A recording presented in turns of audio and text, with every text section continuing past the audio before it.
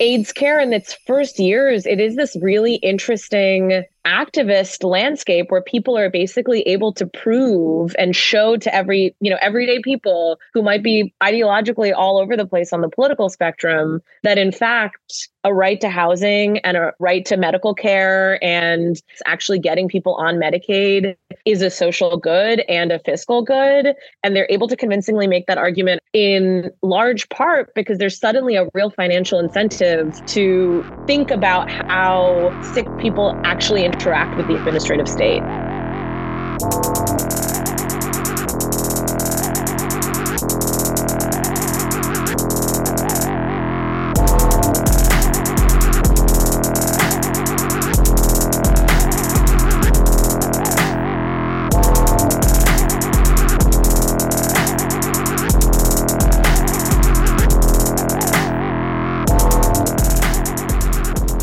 Welcome to the Death Panel. Patrons, thank you so much for your support. We couldn't do any of this without you.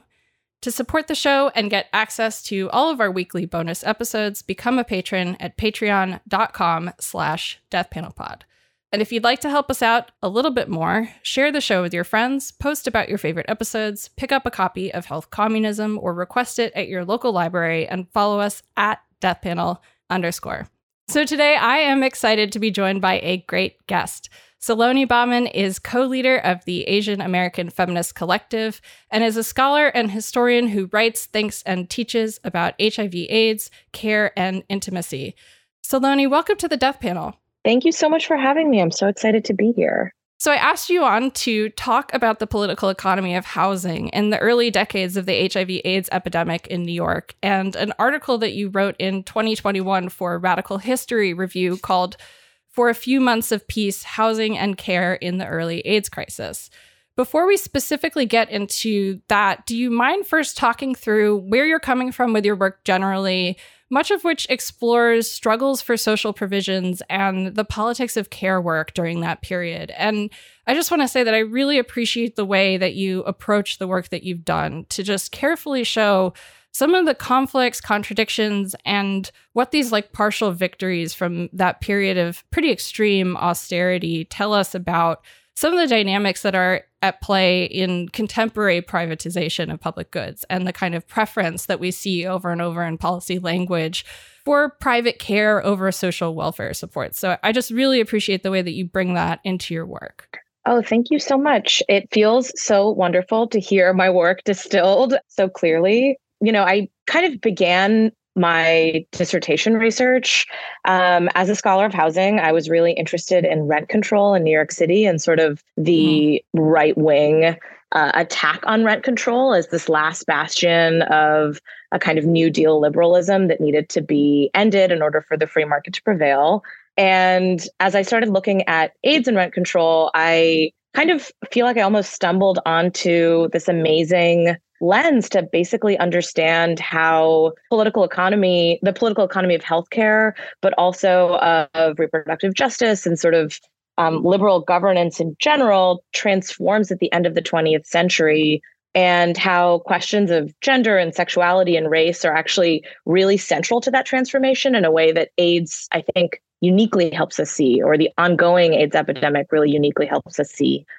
So yeah, the work has been a lot about the politics of care, sort of the messy work of caring, because something that you all talk about a lot on this podcast are these sort of ways that different actors fall out of the story sometimes. So when we're telling a story about disabled people, sometimes we forget that they are actually part of a care ecosystem, which involves workers and loved ones and family members. Similarly, when we're talking about care labor, we sometimes forget about how labor rights are actually in conversation with people's real lives or people who are sort of dependent on the state. So I've really tried to put people with AIDS at the center of my story while trying to kind of explode out some of the categories we traditionally associate with stories about HIV/AIDS. So kind of thinking about how actually bringing in women, IV drug users, queerness kind of more broadly actually helps us to explain how we go from the fiscal crisis of 1975 to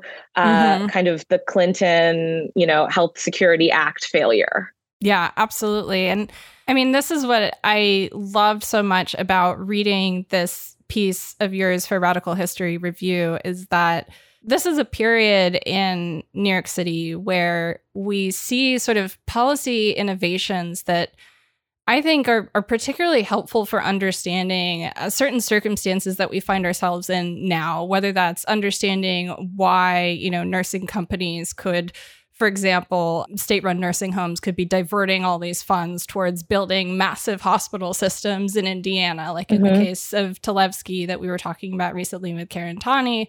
All these kind of like public-private partnerships that we're highly critical of on this show. We don't often get a chance to sort of stop and explain some of the context and history behind why we specifically look at some of these moments for policy lessons. So your article in Radical History Review, called For a Few Months of Peace, looks at a few key legal victories alongside activist struggles for stable housing and end-of-life care during those first 2 decades of the HIV/AIDS epidemic in New York City.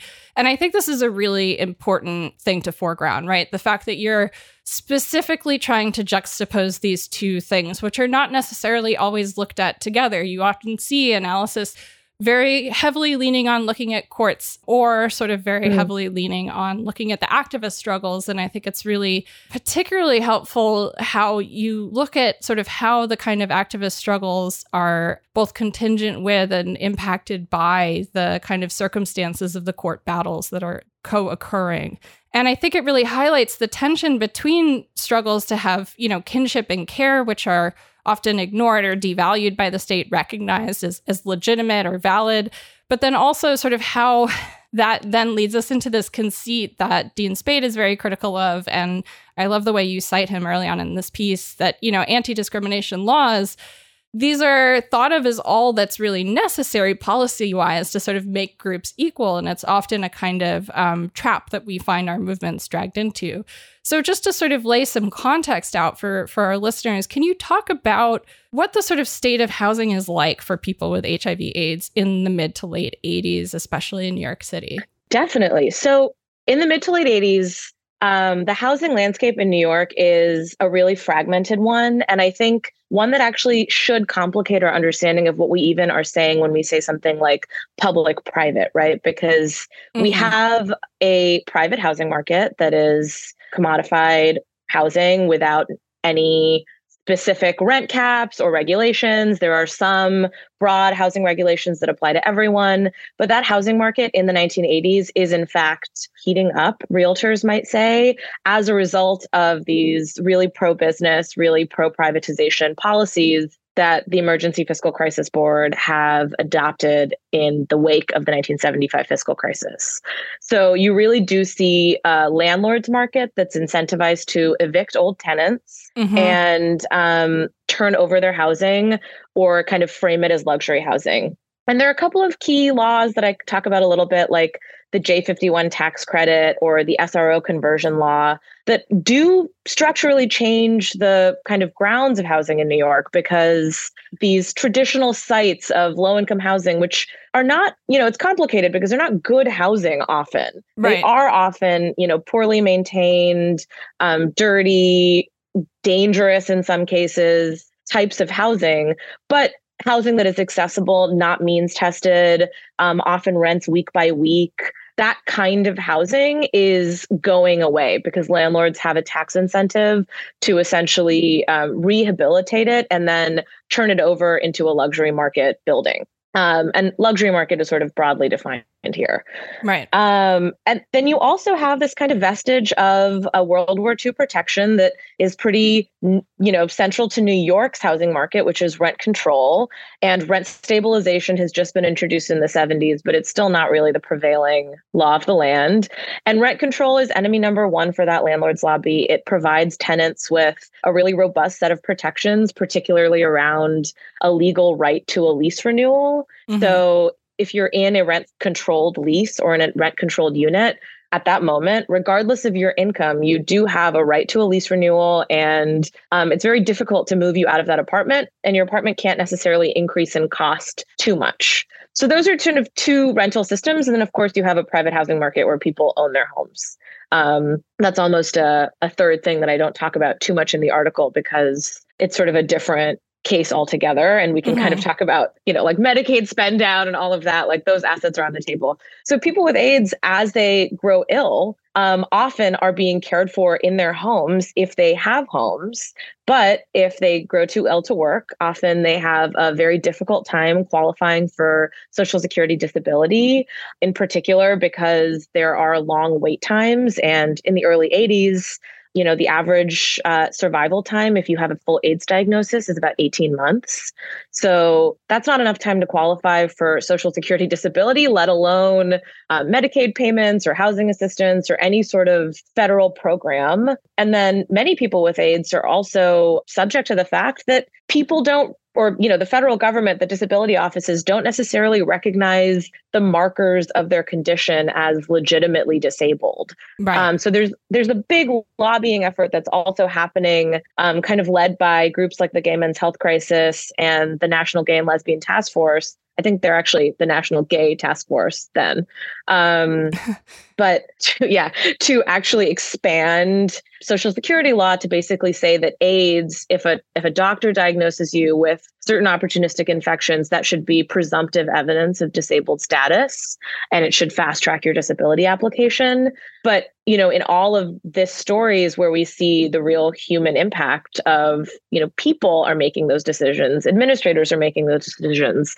And there are lots of kind of small stories about people saying that the disability caseworkers at their local welfare offices are refusing to touch applications from people with AIDS, that, people are being rejected without much cause. People with AIDS are excluded from a large number of nursing homes in New York. That's a huge struggle. So there's very little kind of public space. People have trouble getting access to housing that is not housing they're also already renting. So suddenly there's this like big incentive to keep people in apartments that they are already in, that the state is kind of like co-opted into, because people with AIDS are not really welcome in nursing homes. There's no sort of Medicaid reimbursement for anything that's not a skilled nursing facility, which you talk about a little bit. And many people with AIDS don't actually need, full spectrum skilled nursing care. They just need outpatient services or subsidized housing or some sort of relief from the vagaries of the market, which is, kind of escalating. And then, of course, in New York, there's also public housing, which is kind of different. That's a Section 9 lease. And those are those like big scale Robert Moses public housing developments. And I don't really talk about that in this article, but it is actually a big piece of the story. And I think kind of worth thinking about, because many of the early HIV/AIDS lawyers that are fighting these cases kind of are selecting test cases for tenants that they believe will be really legible to the courts as interesting, being sort of like, good. But, I think that the public housing cases don't actually start being litigated until the late 80s and the early 90s. And it's when poverty lawyers really start thinking about AIDS. And I think that even in terms of kind of a, history of U.S. welfare, the third rail of stigma structures the conversation when it comes to HIV/AIDS so profoundly, because you have different people who are usually advocates for the poor who suddenly really shy away from a robust defense of the rights of their clients when it comes to people with AIDS. Absolutely. I mean, that's one of the things that I kept thinking about so much. I mean, some of these arguments that were used against welfare recipients at the same time in the 80s, when we think of the kind of, if you were going to be picking the perfect client to kind of use as a test case right now, right? Because one of the real issues is that when people are dying, if the person who died is the person on the lease, then the partner who may also be HIV positive, like in the situation with the case that, is ultimately the one that sort of gets picked that you focus on, the partner was not necessarily entitled to stay in the apartment. So you have a lot of people who are either sick themselves or they're surviving their partner's death, who are then sort of in this position where their rental status is put in jeopardy by the fact that their relationship is not recognized legally. And the sort of narrow ways that the kind of legal apparatus interpreted certain things, like what constituted family, for example. And so you have already these pre-existing legal advocacy strategies to try and expand marriage equality to, gay couples in particular, sort of really focused around this normalization of a kind of white middle-class gay man and this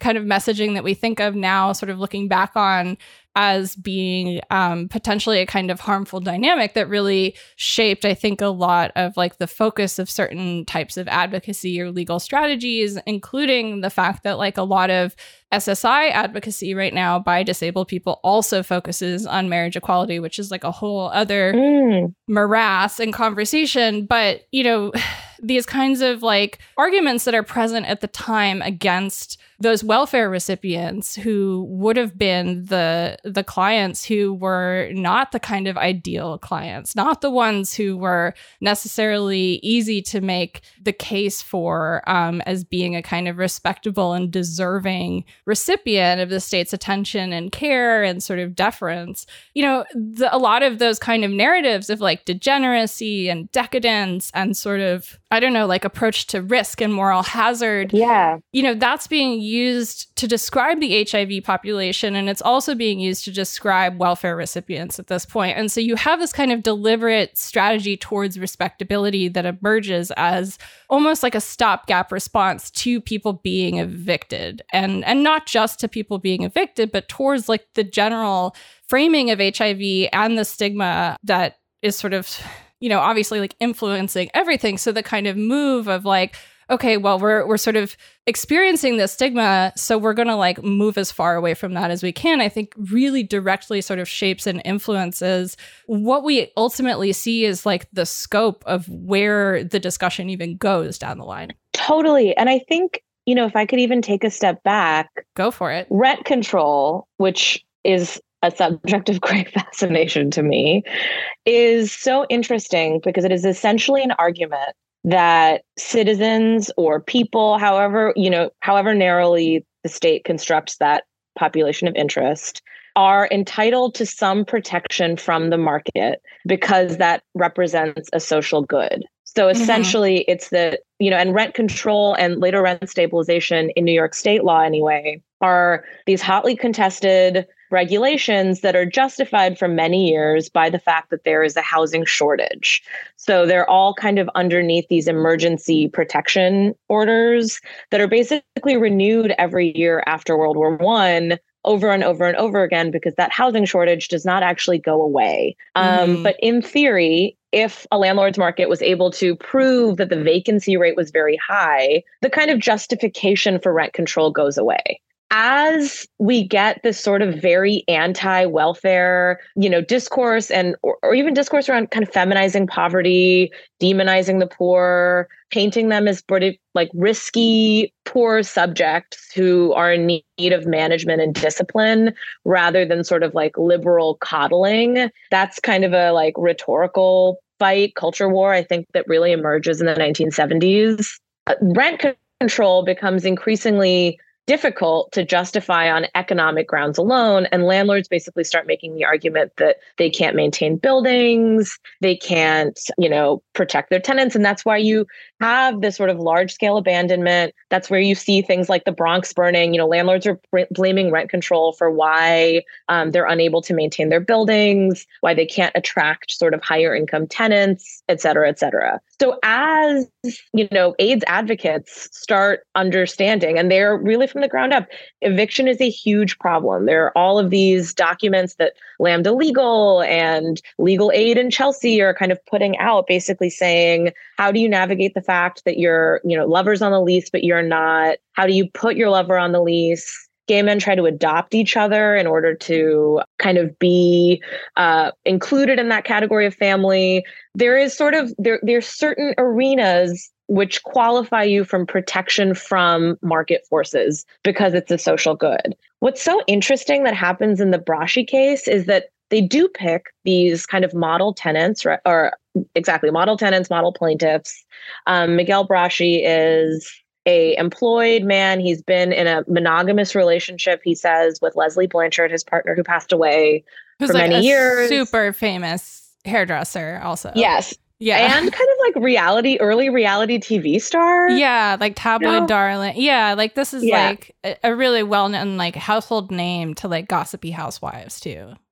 Exactly. And he has money, one of the things that Miguel Braschi is able to point to for evidence of the fact that he is in fact, Blanchard's kin, he's the like rightful inheritor of what is his, is that Blanchard leaves him $5 million and the right to his estate in New Jersey.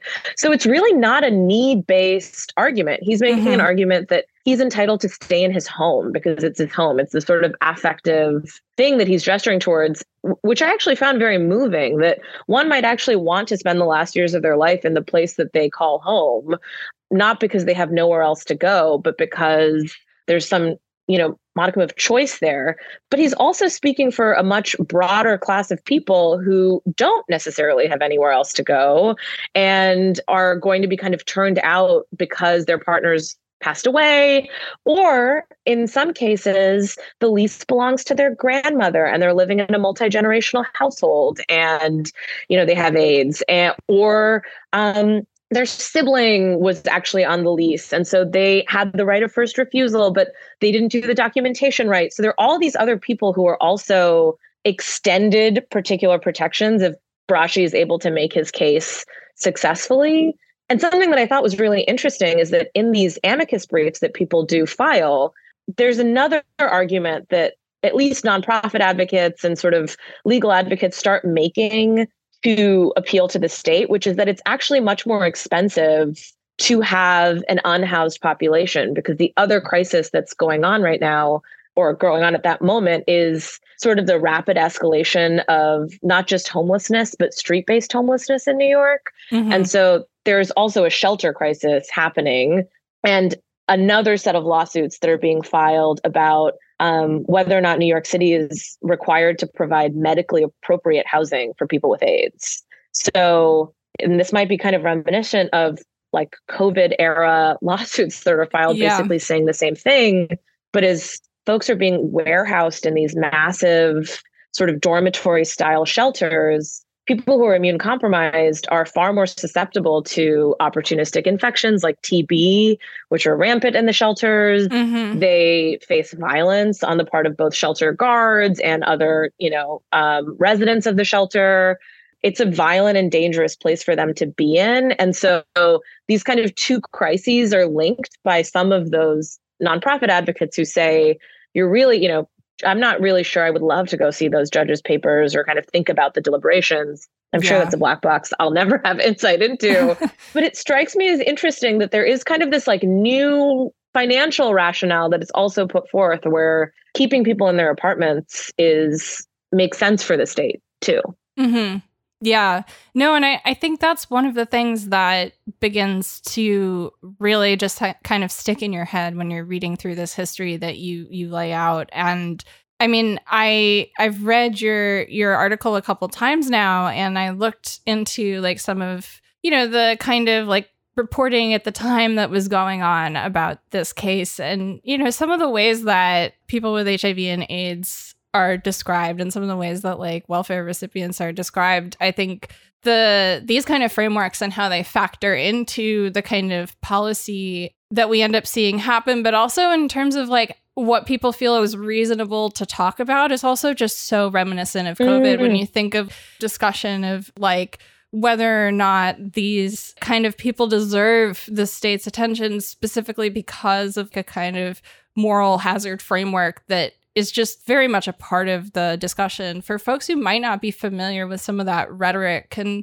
you walk through a few examples of sort of what a common way this kind of housing policy to be discussed at the time would be? Because I don't know if folks totally, who are younger especially, don't totally understand the kind of full depth of how shitty people were willing to be in public. Like when we did our Section 504 Part 2 history a couple of months ago, people were like so surprised what folks were willing to say about disabled people to the New York Times. And like we did one recently, sort of looking back at the history of how the ADA decided to exclude, or how they decided to trans people from the ADA. And you also have these comments from Jesse Helms, and everyone was like, whoa, holy shit, people were comfortable saying that. And so I just want to sort of make sure that we have like full context for exactly how this kind of moral hazard framework was communicated. Totally. Well, I think stop me if this is just like too freewheeling, but I think you actually have put your finger on something that is really interesting, which is that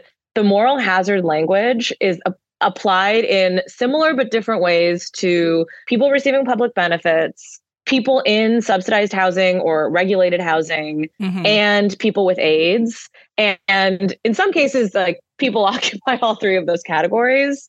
But people with AIDS, I mean, you have people like Jesse Helms basically saying that AIDS is a punishment from God for engaging in a sinful lifestyle, whether that is, having gay sex or, engaging in IV drug use. And it's really in the mid 1980s, 1985, 1986. And just as a little history, the first, test for the HTLV3 virus, which is the HIV virus, is only really licensed in 1985. So before that, you're really kind of the theory of disease is different. You're looking for symptoms, you're looking for opportunistic infections, and people are only really screening gay men. AIDS or HIV has, there's evidence to suggest that it really was around as early as the 1960s, circulating in different communities. Often people would refer to it as junkie pneumonia, which is, also a pretty messed up term. Yeah. Well, it's but like it was jail fever. Exactly. Or I think there was also something called, referring to the wasting syndrome, but people who were getting sick and dying and not being registered by the medical industrial complex are also part of this story. It's just that they were kind of consigned to the dustbin of public interest. And so that's where you see some of this older language of, planned shrinkage is a term that a New York City administrator named Roger Starr actually uses to refer to neighborhoods that he considers blighted, and that he thinks that the city should basically remove public services like fire and ambulance care from. It is kind of a policy death panel in other words, because it highlights certain populations as simply too much trouble to care for, and green lights a rapid reduction in the kinds of life maintaining services they will receive. And in New York City, there is kind of a, quote unquote heroin epidemic that really escalates in the 1970s, in no small part because people are returning from the Vietnam War dependent on opioids, and kind of the maligned junkie or the caricature of the drug user is a big piece of the undeserving poor construction that comes up in that moment. And New York State passes these incredibly draconian Rockefeller drug laws. The basic attitude is one of punishment rather than rehabilitation in a way that is really significant. And people with AIDS kind of fall into that in the very beginning. And you have all sorts of other kind of welfare dependents, from the welfare queen to the junkie to these characters, the super predator. There's the notion that there are people living in our cities, racialized people, Black and brown people living in the cities, who are only able to survive because of government largesse, and withdrawing that public support for their continued care is in fact going to alleviate the problem. And the almost unsaid piece of it, sometimes said, is, and if they don't make it through, so it goes.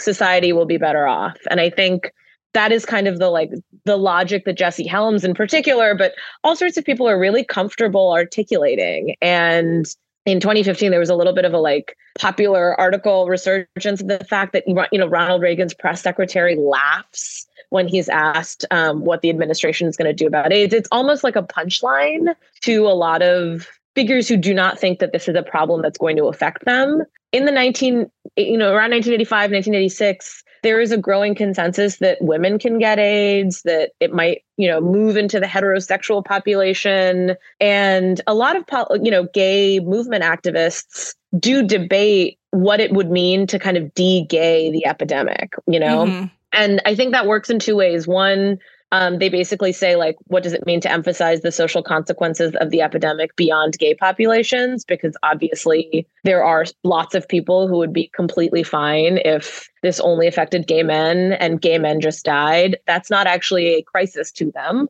And so actually emphasizing the deeply interconnected nature of our shared healthcare outcomes will result in better policy. And then there are also people who are eager to kind of rehabilitate gay men as like deserving subjects who should be worthy of care because of their ability to adhere to a certain kind of like neoliberal fiscal discipline. They're getting married, they're in long-term relationships, they are good citizens worthy of protection. And so I think there are kind of like two ways that de-gaying the epidemic appear in that moment.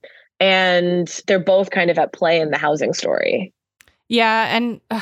And what it has me also thinking of, especially, is like right now, the work of Liat Ben-Moshe. And if we're thinking about, okay, deinstitutionalization, right, has been happening now in the United States since the 1950s. And you have seen these kind of protracted legal and social and political battles to kind of normalize new ideas about people who are intellectually disabled or who are diagnosed with psychiatric conditions and held in asylums or institutions. And one of the big kind of winning strategies of deinstitutionalization that Ben-Moshe lays out and articulates in her book and really complicates is the kind of checks and balances that come as a result of forwarding this strategy of kind of like innocence and disability, and that this was leveraged in order to try and achieve certain things in the court, but that in terms of like, you know, how that shaped later the way that the prison industrial complex began to sort of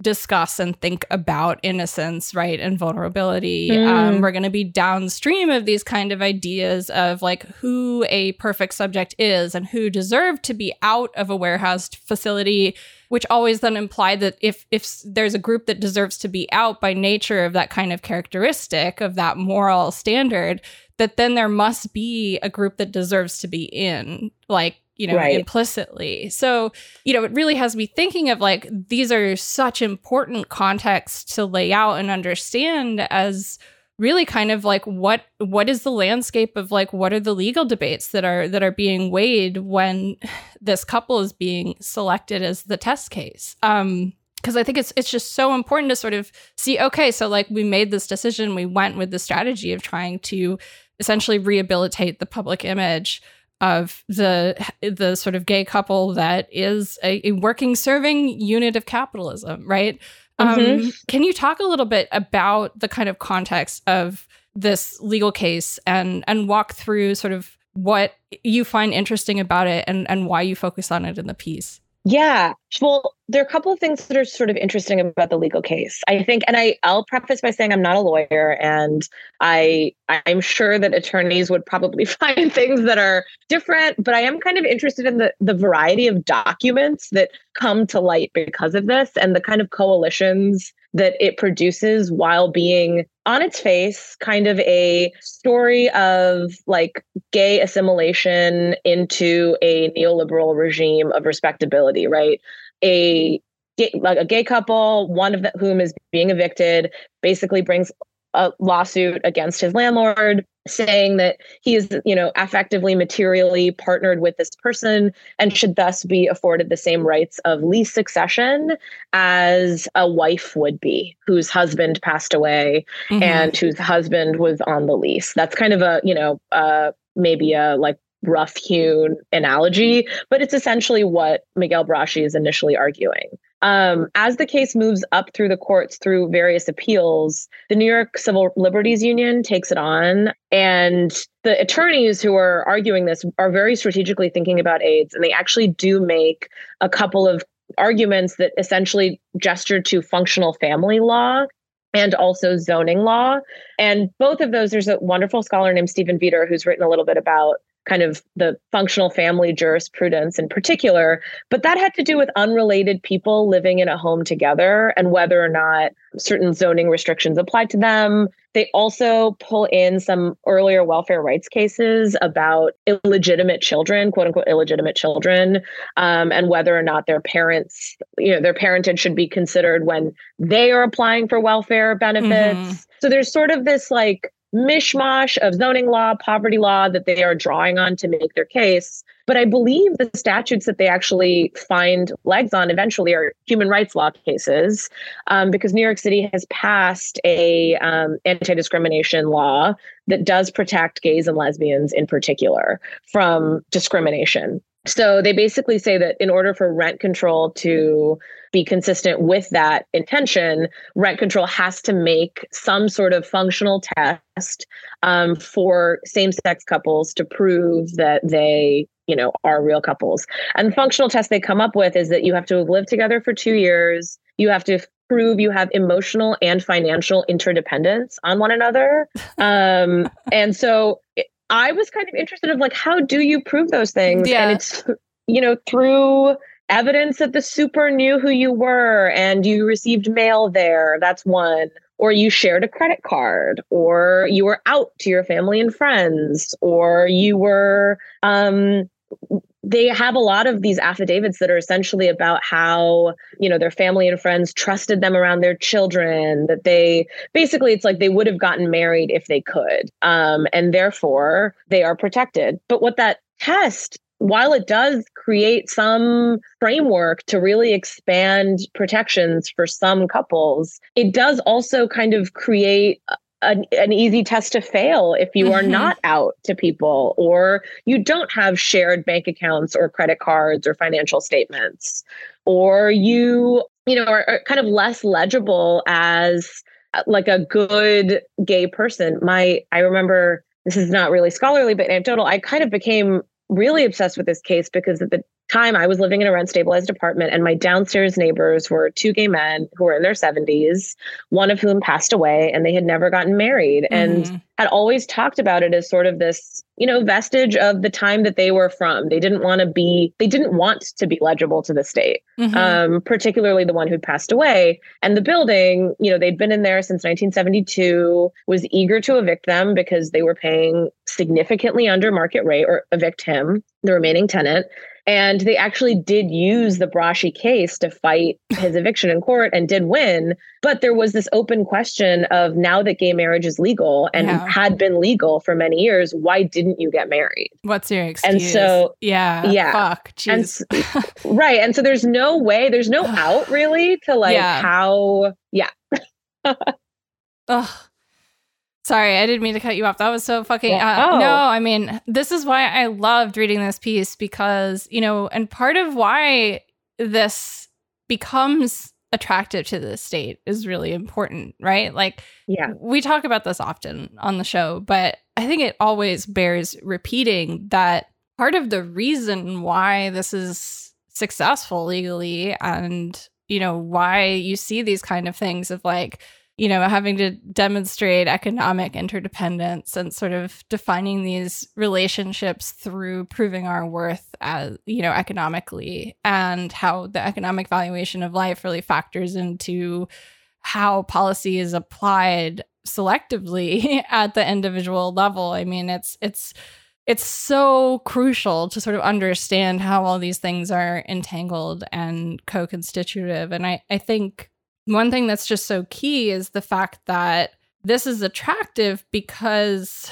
this allows a kind of voicing of some of the like responsibility of that care. Actually, as you mentioned earlier, like part of this is that in some sense, it's a little bit cheaper to have people die in their homes in the context of HIV/AIDS at this moment. And completely, that this is ultimately not just a kind of, it's often discussed as this kind of like purely moral or ethical moment in policy making, where like the government, as a result of pushing and advocacy in the courts, makes a decision about how it's going to change the way that it treats gay people. Like that's how we tell the stories of like how this stuff happens. But it's really like, but the government was also like, this is, really attractive to us financially. This looks super good on our balance sheet. Totally. It's not so much the kind of moral, ethical move that it's often narrativized as. It's also, and maybe arguably primarily, a tactical decision from a budgetary standpoint under the constraints of how we fund cities and states in the United States. Completely. And actually, as I was kind of finishing up my dissertation, I read an incredible book by a scholar named Craig Wilsey called The Value of Homelessness. I really recommend it. Good. It's so good. And it really kind of exploded my mind a little bit, thinking about what I was seeing in terms of this constant fiscal rationalization that does in fact strangle the ability to make universal policy, because there has to be a cost savings. That's the only way the Democratic Party makes arguments for social spending in the 21st century, is by trying to argue that, in fact, it will save us money in the long run, which it turns out is a compelling argument and is also true. It's not true, but it does create very narrow policy incentives, right? We're not actually making policy about protecting people or taking care of people or, valuing health. It's about cost savings. And what's so interesting at, this AIDS case, it does show how intimately related housing and healthcare actually are, because you can't discharge people from a hospital if they have nowhere to be discharged to. That becomes a massive problem for New York City in particular. And in the AIDS story, there's kind of an interesting, I think, kind of apocryphal, please tune in and read my dissertation, false dichotomy that's made between San Francisco and New York, where there's the San Francisco model of care, which is essentially a continuum of care. It's an early example of a continuum of care where people are discharged early from the hospital. They are able to access home-based care services, largely enabled by a extensive volunteer core of people who are willing to be buddies in-home, provide in-home kind of quasi-nursing care. And the argument is basically San Francisco's epidemic is very gay, very middle class, and all those people have homes. Whereas New York's epidemic is poor, it's far more Black and brown, and it primarily involves IV drug users who were probably ill before they came to the hospital with other conditions. And so that kind of volunteer labor driven home-based care model is more difficult to achieve. And so what you see in New York are, after years and years and years of,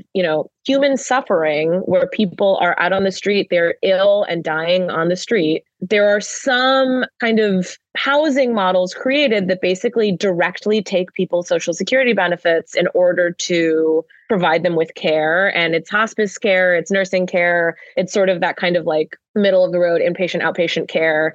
And that also does not have enough beds, but it's also an imperfect solution that is not necessarily about making sure that people have places to go. It's actually about kind of cost containment. But in that way, we see all sorts of resistant institutions, from insurance companies to even the Medicaid bureaucracy, sort of start to understand that providing people care upstream, in fact, reduces costs downstream. So the earlier you can get someone with HIV into care, the less expensive they will be to treat for the next several years, with the exception of pharmaceutical management. So that is kind of the third rail in all of this, is that the drugs are very, very expensive when they do come on the market. And that's what there ends up being a federal subsidy for, essentially, through the Ryan-White Care Act. And so AIDS care in its first years, it is this really interesting activist landscape where people are basically able to prove and show to everyday people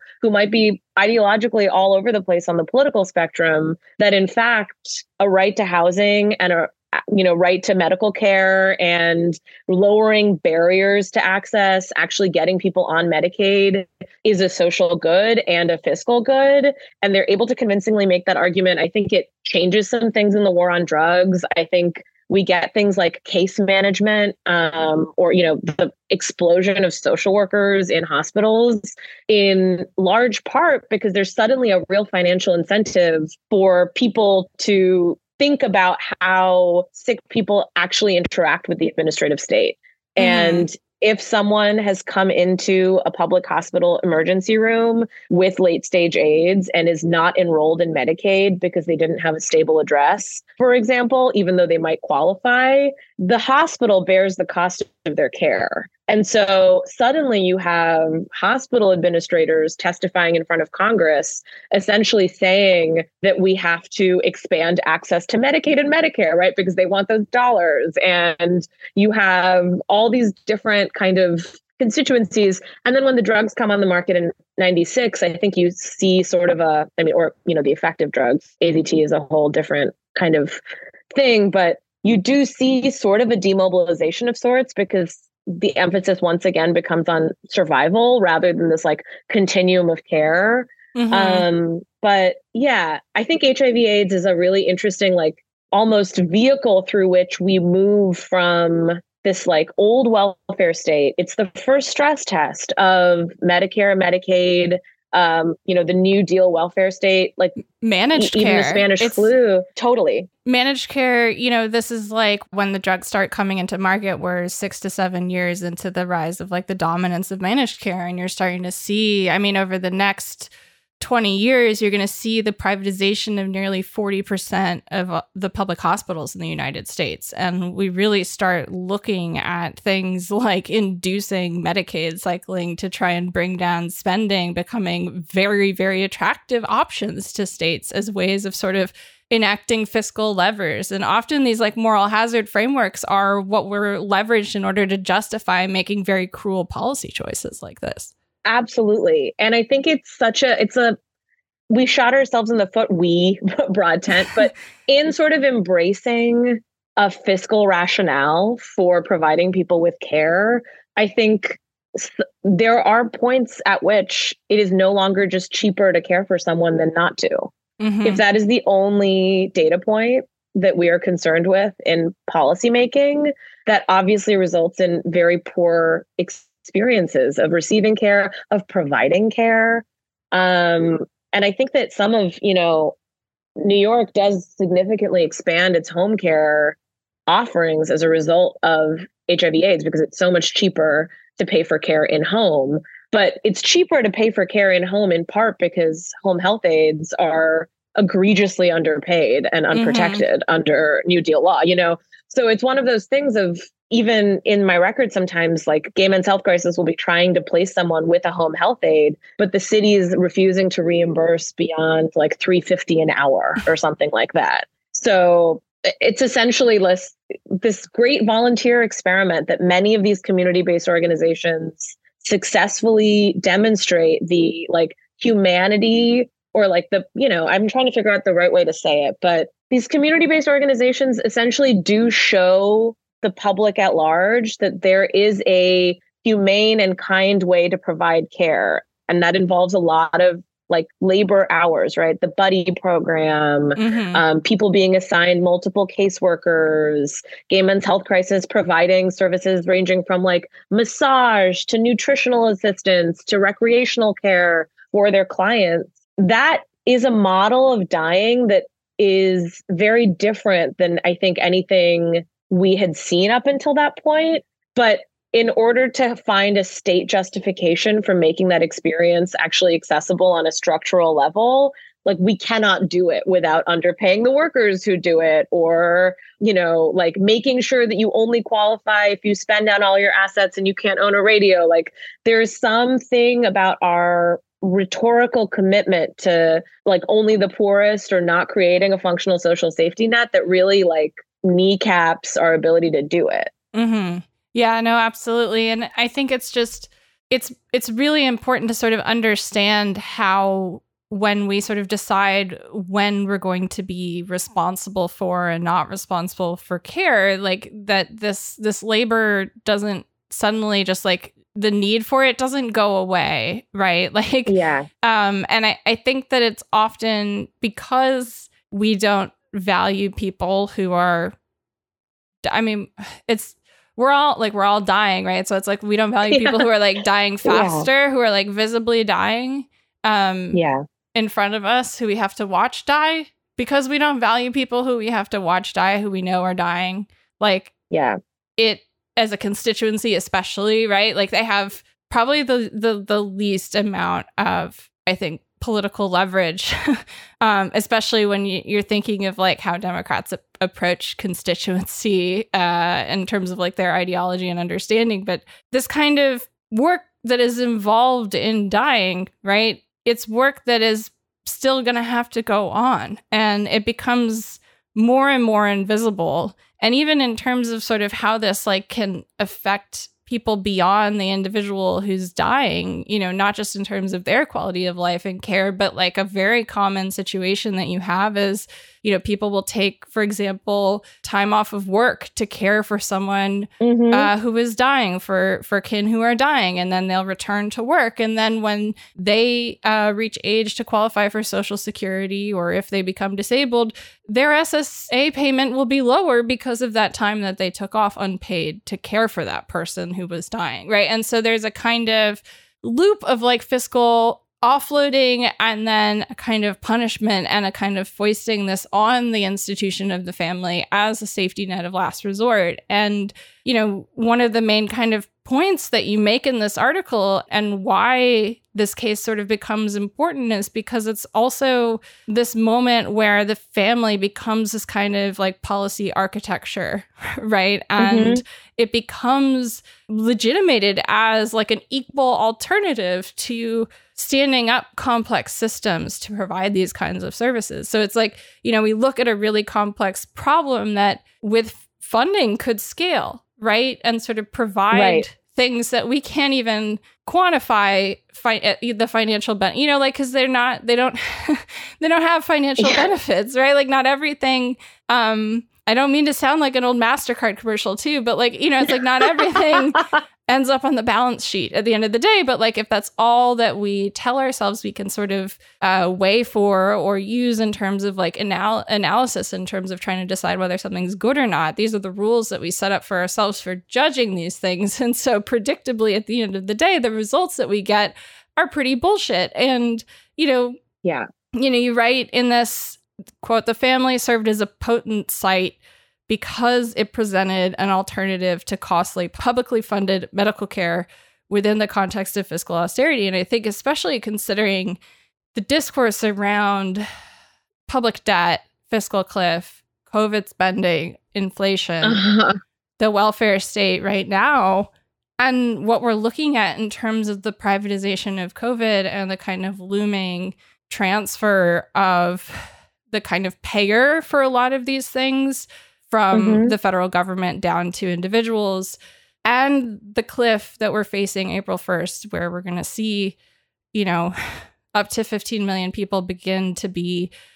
reevaluated for Medicaid and potentially kicked off, sometimes when they'll still qualify. You know, we have these really interesting kind of contexts right now that actually do have a lot of similarities to some of these periods in terms of being in a moment of a disease, also like an infectious disease, sort of shaping the policy discourse a lot, and the understanding of that disease as it changes being also wrapped up in the justification for how and why we prioritize certain things policy-wise. Like the thing that you mentioned about AZT and the Ryan White Act and the subsidies ending up going towards the drugs and not towards something like home care, right? Like it's like an interesting counterfactual is like, well, what if the drugs had taken 5 more years and or we had this stand, you know, or sorry, go ahead. No, I mean, I'm writing something about the Ryan White Care Act right now as a like policy mechanism. So I'm kind of in the weeds on it.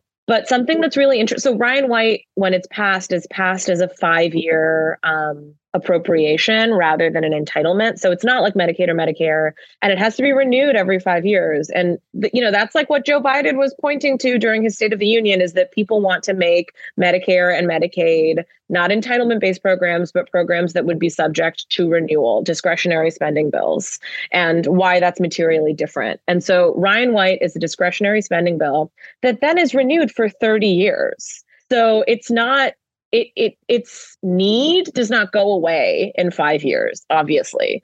And I think that no one, while they were writing or passing Ryan White, thought that the need for it would go away in 5 years.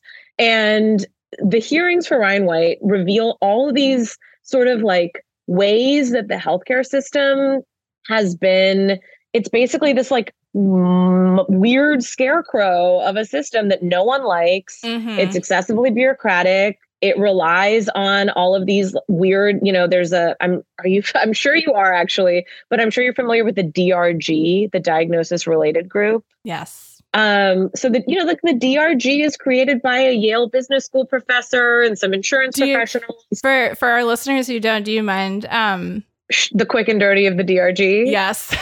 Okay. I'm excited. We haven't had a chance to actually bring this into the show before. So I was thinking, there's not actually an episode to be like, oh yeah, if you want to hear about that, go back to. So, I am not a DRG expert, but basically the way Medicaid and Medicare, but also many private insurers will reimburse hospitals for care, is rather than, let's say I have a gallstone and I don't even know what a gallstone is. Let's say I have a heart attack and I go into the hospital and I need to be treated. I have a code on there for heart attack. That's the patient reimbursement rate that Medicaid will reimburse for me per day. So let's say that Medicaid has decided, or a private insurer has decided, that their heart attack code 544 or whatever, that's the DRG, reimbursement rate is actually $12 a day. If I also happen to have, let's say, diabetes and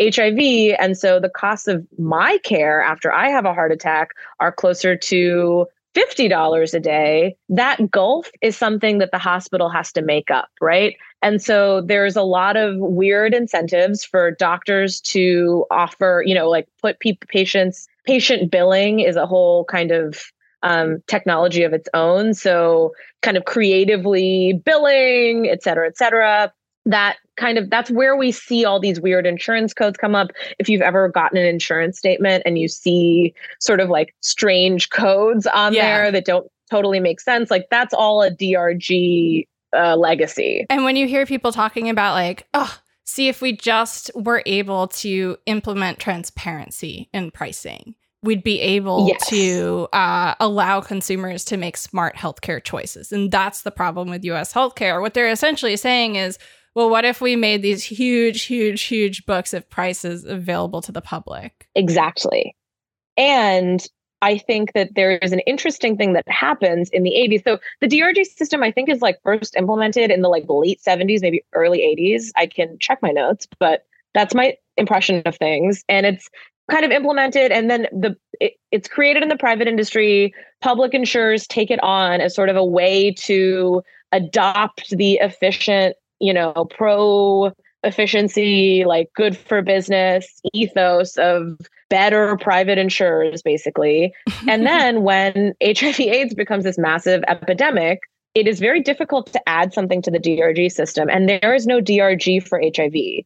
So one of the reasons it is so catastrophic for the public health system is less because, one, people with AIDS often are ending up in the ER or ending up in the hospital in those early years and meeting doctors who do not know how to treat them, in part because they have not kept up with the really rapidly evolving literature on AIDS care, and also because it is a new thing and people don't really know how it works. So it is necessarily more expensive to treat because people are throwing a lot of paint at their patients. And some of it is sticking, some of it is not. There is no DRG for HIV. There is no DRG for AIDS at that moment. And so often people have to use the medical codes that are patient came in with TB or pulmonary, infection. And often those codes are less than the sum of their, attendant costs. So the more people with AIDS who come in who are costing hospitals more than their DRG reimbursement, the bigger that delta grows, the more of a crisis this becomes for sort of the hospital system. And so in the Ryan White hearings, and people are kind of thinking about this, and one of the solutions is maybe we should make a DRG for AIDS rather than our system of medical billing is broken, right? So Ryan White does allocate all these funds to states, to cities. They create programs, grant-based programs for nonprofits to apply for funding to create home-based care when insurers won't cover it. They have drug programs. So Ryan White does enable this like massive expansion of the welfare state, in many ways helmed by nonprofit organizations, led by gay men, led by women of color. You know, there are these kind of democratizing impulses in there, but it builds on top of a pretty stupid system for actually distributing healthcare. And so it is enormously expensive, incredibly complicated to navigate, creates so much paperwork for anyone receiving Ryan White funds, and essentially becomes yet another kind of like quote unquote bloated government program that no one is entirely happy with and doesn't always, you know, solve. It's not socialized medicine, and that it is not well organized in how those resources are distributed. They're distributed through grant funding, through these like nonprofit service providers that are sometimes good, sometimes bad. And I think really begins to complicate our understanding of public-private healthcare, because it's not just Medicaid or Aetna or something like that. It's Medicaid, Aetna, and you're enrolled as a client at the Gay Men's Health Crisis, where you receive case management services that are partially reimbursed through Ryan White. And then also you might be going to a drop-in shelter sometimes that is receiving some Ryan White funds for shelter beds, et cetera, et cetera. And there are a lot of kind of radical gay organizations, or even groups like Lambda Legal Defense, who, when the Clinton administration is putting together the HSA, come out really early and say, you know, managed care is so bad for people with AIDS because they already have a condition that few doctors understand, medical gatekeeping, all of these other kind of like facets of how managed care works, in fact, keeps them from accessing the preventative care that they need. Often there are really specialized doctors in medicine. So like patient choice is really important. So there are all of these kind of patient experience reasons why we don't support managed care. I'm forgetting what they actually had called it. It was something like managed competition was what the Clinton plan was. Yeah, it was something really fucking heinous. Yeah, it was this like marketplace solution that was regional and complicated, and no one liked it from the left or the right. And yeah, it was so bad. So bad. And I think that in that AIDS moment in the 90s, there was actually, I think, a like moment of political possibility for a different kind of universal solution squandered. And it has been really interesting to see with COVID, especially how people talk about long COVID, like it's a fictional thing, or that, you know, doesn't really exist, like the kind of skepticism towards the idea that there could possibly be health outcomes that we don't fully understand like happening. To me, as a historian of AIDS, I'm sort of like, of course, like we didn't even understand what AIDS was until maybe like 1989, you know, 8 years after it's done. And the people in charge of figuring out how disease works are sometimes ethical scientists and sometimes really not, you know, and sometimes there's like a desire towards curing or medicalizing treatment outcomes that I guess, you know, what I'm really thinking about is AZT and how AZT made a lot of people a lot sicker.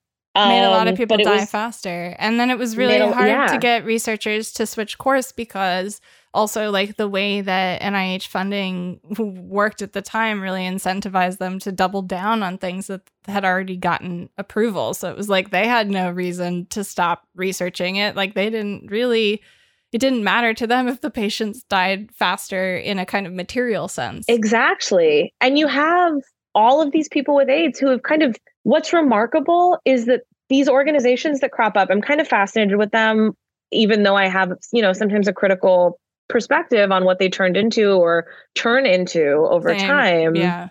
They do, partially because of the like lobbying and self-advocacy on the part of people with AIDS, they provide this like container for people to apply for Social Security, become disabled, stop working, but still acknowledge their capacity to provide and participate in a like rich social world. Often, you know, people are working on the AIDS hotline because they've qualified for Social Security disability, and volunteer work is different than like I'm sure now there would be some heinous panel that would sort of say like, looks like you can work after all. Well, but, actually, we haven't updated the Book of Jobs since like the 70s. So, oh, well, interestingly, now I'm even thinking, the push from many of those organizations to make AIDS evidence of presumptive disability. In many of the records, people are kind of fighting about like how much do people with AIDS need to prove that they truly cannot work, et cetera, et cetera. Mm-hmm.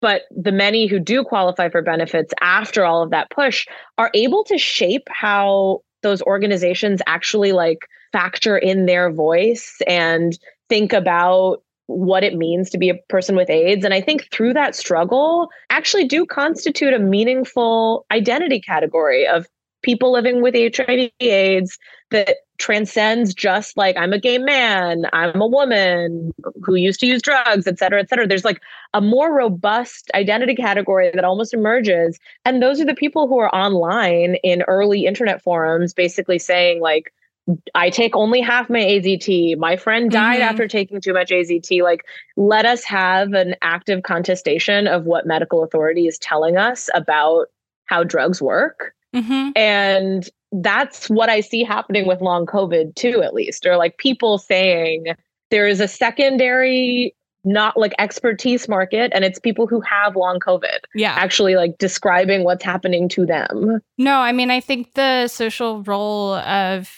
the person with AIDS within the landscape of sort of understanding like the actual efficacy of HIV AIDS era organizing is so important because it's also, I think, one of the things that has been most influential towards like the development of certain frameworks of understanding and conceptualizing chronic illness as a kind of identity as well. Like in terms of like the things that guided me, I was diagnosed with a chronic illness at a point where like people were just not familiar with the word autoimmune disease like at all. Like I cannot tell you how many times people would be like, so why have you been missing so much class? I was diagnosed like freshman year of college. Why have you been missing so much class? Oh, I have to go to the doctor. I'm like, they think I might have an autoimmune disease, and people would literally say like, is that HIV? And I'm like, well, it's kind of the opposite. That's like a virus that, depletes the immune system. Mine's like an immune system that eats my body. And they're like, oh, I didn't know the body could do that. Like, and this was only 2009. This was like the beginning of the ACA fight. Like, and the ACA fight in some ways actually made chronic illness through the framework of pre-existing condition legible to the broader public in a way that like completely shifted the way that people understood my diagnosis when I would engage with the rare person that I would disclose to in those early years, because it was awkward and people had no fucking clue what I was talking about and were worried that I was contagious and would make them sick. Oh my gosh. So, yeah. And we've actually come very far in a very short amount of time towards just understanding like, the kind of just simple recognition of being like, oh, I have an autoimmune disease.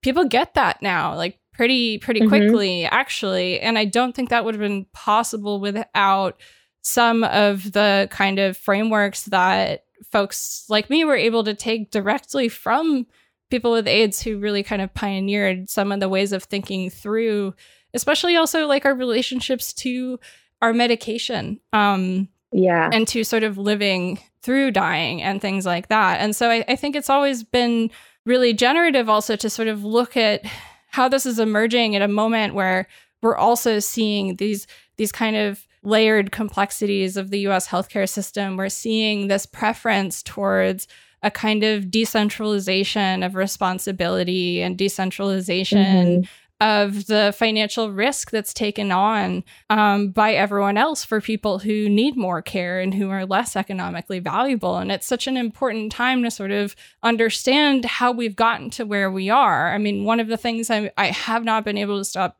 thinking about this whole conversation is there was this story that I heard about in the context of this episode that we did now, I think like 2 or 3 years ago, called A Death Panel History of Medicare, which is that in the kind of final moments of putting together what ultimately became Medicare and Medicaid, that there were 3 proposals on the table, essentially. And the legislator who was sort of the lead on this, shaping the architecture of this policy and trying to manage all the different stakeholder groups and constituencies, many of which were either like physician professional organizations worried about autonomy and physician rates, or insurance companies or employers who wanted to reduce costs. Like at that point, like patients were not hugely involved or considered to be a kind of constituency. You did have some early beginnings of like disability organizing back then, but it was more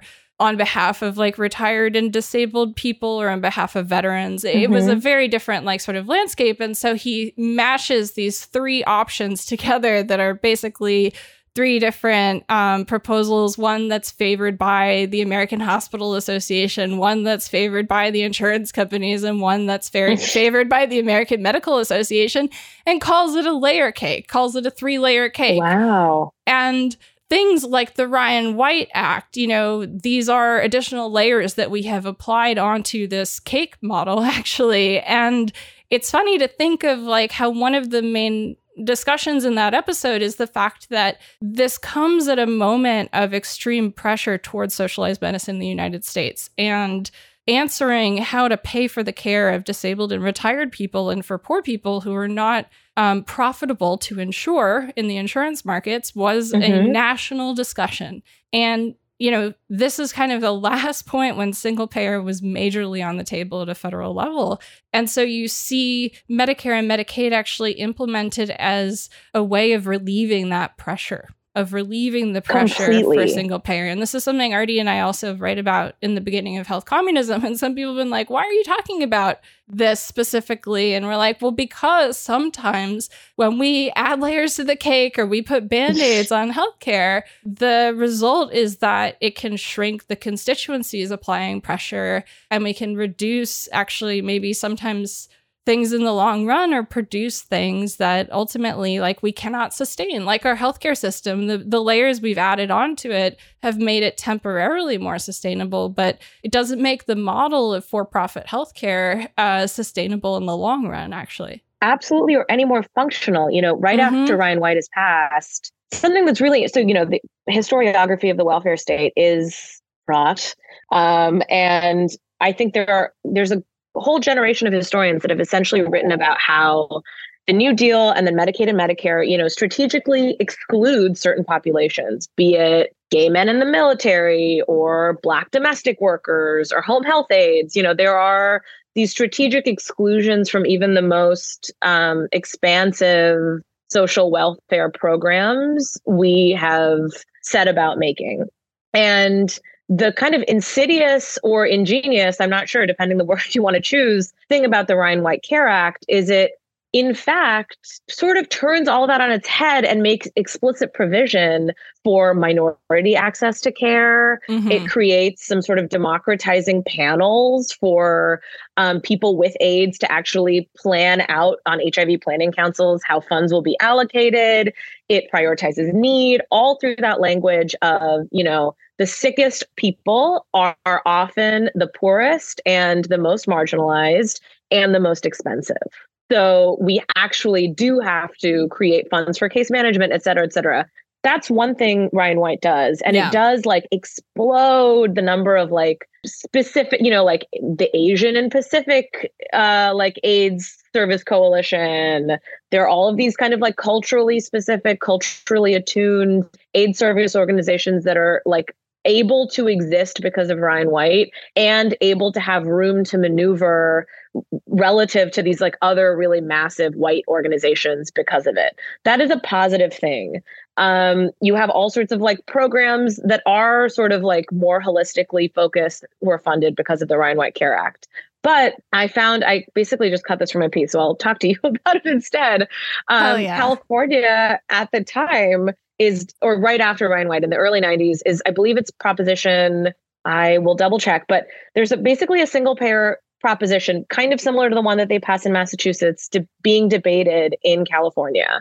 And all sorts, I mean, the insurance lobby is like violently against it. And they do something so shrewd where they employ David Mixner, who is an attorney and often referred to as Bill Clinton's gay friend because he's such a prolific fundraiser for Bill Clinton among gay political organizers.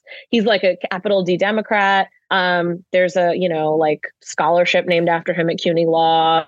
Was it Prop 186? Yes, Prop 186. Okay. Yeah. All right, cool. So they get David Mixner, they get a couple of feminist attorneys to essentially lobby groups like the AIDS Project Los Angeles and say, if they pass the single payer system, you'll be subject to the whims of a state health commissioner when it comes to what services will be covered. And do you trust them to cover abortion care? Do you trust them to cover HIV/AIDS care when we currently have such a wonderful carve out for HIV? And so you have these kind of especially middle class recipients of public funds for their AIDS care, essentially saying, I know a lot of people, there's in fact a quote from one of the board members of APLA who say, I know that a lot of people have been, sold up the river by our current healthcare system, but it's really worked for me. And because of the Ryan White Care Act, I know that my tests, and I have a lot of tests, which people with AIDS have to have, they're all covered. And so why would I want to risk it and, go to a single payer system? And so there's suddenly this very 2009 thing of your stuff won't be covered if we go to a universal system because you're so well versed in gatekeeping, in our fiscal logics. Isn't the small patch of land you have right now better than the unknown of what single payer could mean? This is the disability argument against single payer, though, is yeah, totally. We've gotten what we can from our insurance companies now. Do you really want to have to redo those prior authorizations, which of course is only a medicalized understanding of disability? But yes, no. And I'm so glad you brought this up. Please continue. Sorry. No, it's just, and it's profoundly demobilizing. And I, in my writing, just like with the Bracci stuff, do have to work with myself sometimes to understand that it is life and death for people, So of course I have sympathy for what it means to fear that you're going to lose access to your highly active antiretroviral therapy, which is enormously expensive. You could not afford. You might suspect that a hateful, racist and homophobic state would not cover. But I do think that our work as organizers, as people on the left, whatever we want to call ourselves, is to actually lead with a really robust accounting for people's fears and then to move them along, Yeah, because these are the questions that actually are some of the most important single payer questions that we can never talk about if all we evaluate policy on is it going to save money? Because people know that when the bottom line of whether something's judged to be good or not is it going to save money, that folks who do have more needs are going to be on the chopping block, that our needs are going to be rationed. And so, it's absolutely so frustrating because, in this kind of broader conversation about cost, we really crowd out what is actually the important conversation about single payer, which is what actually are people's needs? And beyond the needs that they have now, what are the needs that are currently imperfect? What are the needs that are not being met? And we have to kind of push our frameworks for understanding policy and political will beyond the cost narrative in order to even get to any of those questions that at the end of the day are the questions that are most important. Someone's not going to live or die on the state of New York saving $760 a day on medical care, but that move might kill someone's loved one or kill someone, and so you have these kind of ways that the kind of human is transformed into an object through our policy frameworks, just in the discourse about how we talk about our politics in the world. And it's no wonder that so many disabled and chronically ill and immunocompromised people feel unwelcome in the Medicare for All debate, because all they hear about is this kind of cost advantage. And that reads as oh, fuck, I'm going to be optimized out of existence, Right. And what does it mean to actually have high quality care? Or even, like, first of all, make our scope a little more global. Like, we Yes. have AIDS drugs that the world does not, and Yes. access to them in ways that are like deeply inequitable. And I understand this idea of like, my foot is in the door and I am safe. And so do I want to risk like jumping into the next room when I might be caught in that void? But I also always think, and this is a like imperfect analogy, feel free to cut it, but I'm so reminded of trying to organize our graduate student union early on in graduate school. When people are in their first and second years, they're like, the job market is so far away. I do not care. I am a special, brilliant flower. And like, this will not happen to me, And so I think just like being temporarily able-bodied, which is, I think, such a useful framework for people to understand, like you will also need care. We will all need care. And yes, the cost of our care might be minuscule, but when all chances point to the fact that you or someone you love will need more care than you can afford, or you can comfortably provide, or that you can live the way you want to live while providing. And creating like an ethical and humane system allows us to kind of like breathe a little easier. There's like so much, we're all so clenched. Now I'm just making broad-based social pronouncements.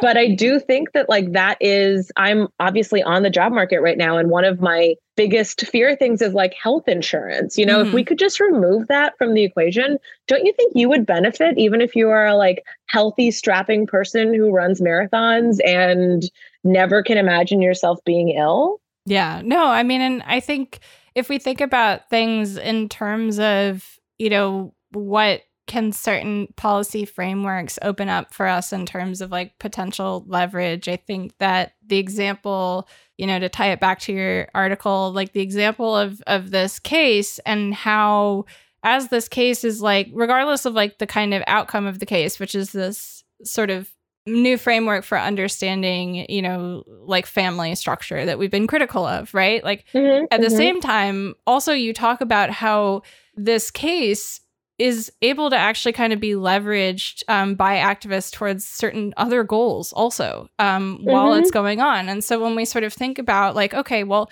sometimes certain strategies aren't going to produce the kind of policy results that we want. And sometimes there are policies that would produce tremendous leverage for all sorts of movements, but we talk about them wrong. And so we have to sort of work on these multiple fronts at once. But it's also so helpful to understand that sometimes even those failures, like as they're working their way, or not a failure, but like a sort of semi-win or imperfect, right? Yeah. These imperfect wins, as they're working their way through the system, like these also present us with certain opportunities for leverage, for organizing, for political education, and for movement building too, as well. Completely. And I think there's no one in this cursed country who thinks that they're interested in health insurance until they have to like fight with their health insurance company.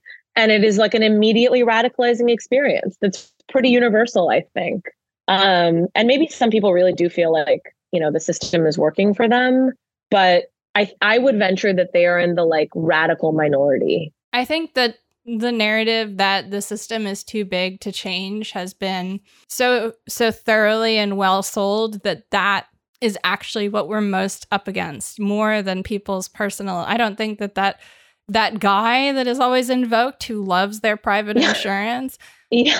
I think that that's another instance of the AMA making up a guy, right? Which, like, if you look at the history of health insurance in the United States, it's decades and decades of making up a guy and using that to justify continuing an extractive status quo. Even for all of the hard work that goes into those Band-Aids, like fundamentally, like the underlying system has to also go. Totally. Oh, this has been so wonderful. Is there anything we didn't get a chance to get to, or anything you want to plug before we wrap? I don't want to keep you longer, but this has been so wonderful. Thank you. No, I had such a blast. I'm almost like, I want to know what you think of this. Like, do you think the COVID moment is going to be an opportunity? Like, what is your political hopefulness right now on a scale of 1 to 10? We don't have to put this in the podcast. I just want to know as a fan. No, it's a really important question. I've actually been thinking about this so much because of the main feed episode that Artie's working on right now that's going to come out tomorrow, which is a two-parter. But this will come out, I guess, after. So maybe folks will get to hear this behind the scenes. So it's a two-parter. I did a bunch of different interviews with folks who have been organizing and grappling with COVID in their organizing lives and personal lives, and sort of talking about certain things that have not worked, certain things that have worked, takeaways, changes over time, things like that. And honestly, I came away from it the way that I came away from reading Greg Bordowitz's oral history project interview for the ACT UP oral history project, where he says, there was this moment where I thought from ACT UP I saw this health justice movement there ready to grow, and it didn't happen.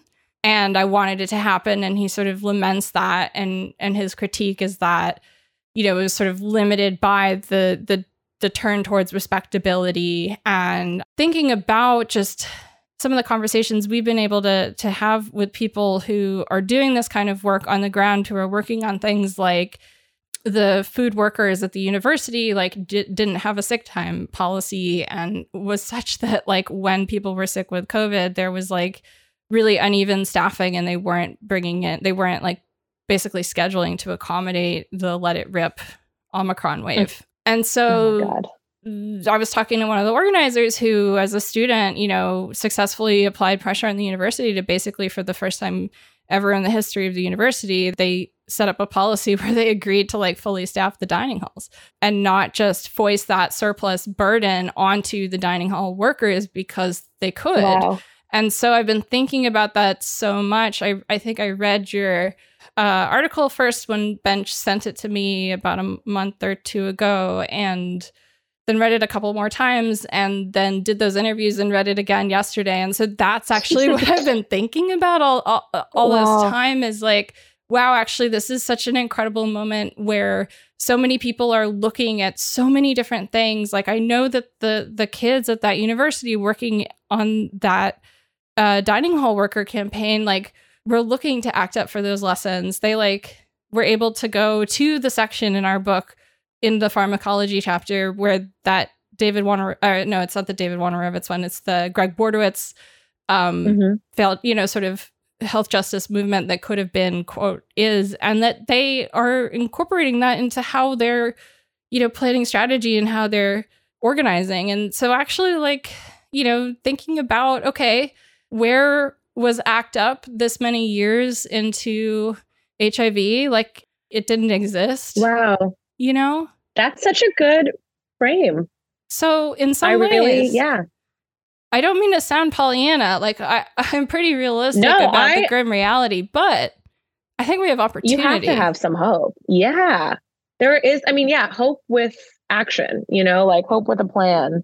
You're not sounding Pollyanna-ish. I think it's important to at least understand that you can move things, that we can move things. There's potential for change is such an important part of the amount of energy it takes to do that kind of work, And it takes a kind of collective learning and coordination that is possible now that is not a tool that folks in ACT UP actually had, but they tried to figure out ways to make it. And now that we do have those tools, I think we can learn some really important lessons, especially from, this particular moment that you're looking at in your work, which is in everyone's mind, the kind of often the only time the HIV/AIDS epidemic existed, and sort of what was able to change is often, I think, conceptually truncated when we kind of look back at it. It's this is the moment where change was possible. And then there's something about the Clinton administration that, okay, ADA is passed, we've got Ryan White, we're good to go. Here we go. No more change necessary. And I think that really, I love that actually we ended up talking about Ryan White so much, because that's where my thinking was going reading your article. So it just sort of completes the picture in such a perfect way. Thanks. No, thank you. Seriously. I really appreciate that. Yeah. And if I could just say one final Pollyannish thing, I won't keep you too long, but in my kind of other activist life with the Asian American Feminist Collective, we often talk about kind of like the opposite of the tech model of like moving really slowly and intentionally and building relationships with people. And I do think that some of the work you're doing, interviewing and like making space for voices to think at length, imperfectly, to actually prioritize our human connections is a crucial part of like building any other world. And every organizer knows that. But I do think that the like disability frame allows for it in a urgent way rather than just a gestural way, because our bodies are limited to some degree in what we can do and our minds are, and we need rest and we need care, and that works in many sort of ways. And sometimes I think in my eagerness, or maybe the biggest thing I have learned from doing all of this research, and particularly research about HIV/AIDS, one is activist strategy, but two is sort of the reframe on long-term survival, and what survival actually takes as a like spiritual, emotional, physical process that actually requires us to think expansively about all of our needs and making sure that they're met, even in the face of hostile structures, that I just think is important. And I think you're doing really good work for that. And so I appreciate that. Thank you. It means so much to hear that. Thank you. I mean, I feel like the luckiest person in the world getting to have these conversations, but they're things that I need desperately. So at least I get to share them, you know. Yeah, many of us need them. So thanks for sharing. Well, thank you for coming and being so generous with your work. I think that is the perfect place to leave it. Patrons, thank you so much for your support. We couldn't do any of this without you. To support the show and get access to all of our weekly bonus episodes, become a patron at patreon.com/deathpanelpod. And if you'd like to help us out a little bit more, share the show with your friends, post about your favorite episodes, pick up a copy of Health Communism, or request it at your local library, and follow us at deathpanel_. Patrons will catch you Monday in the bonus feed. Everyone else will catch you later in the week in the main feed. As always, Medicare for all now, solidarity forever. Stay alive another week.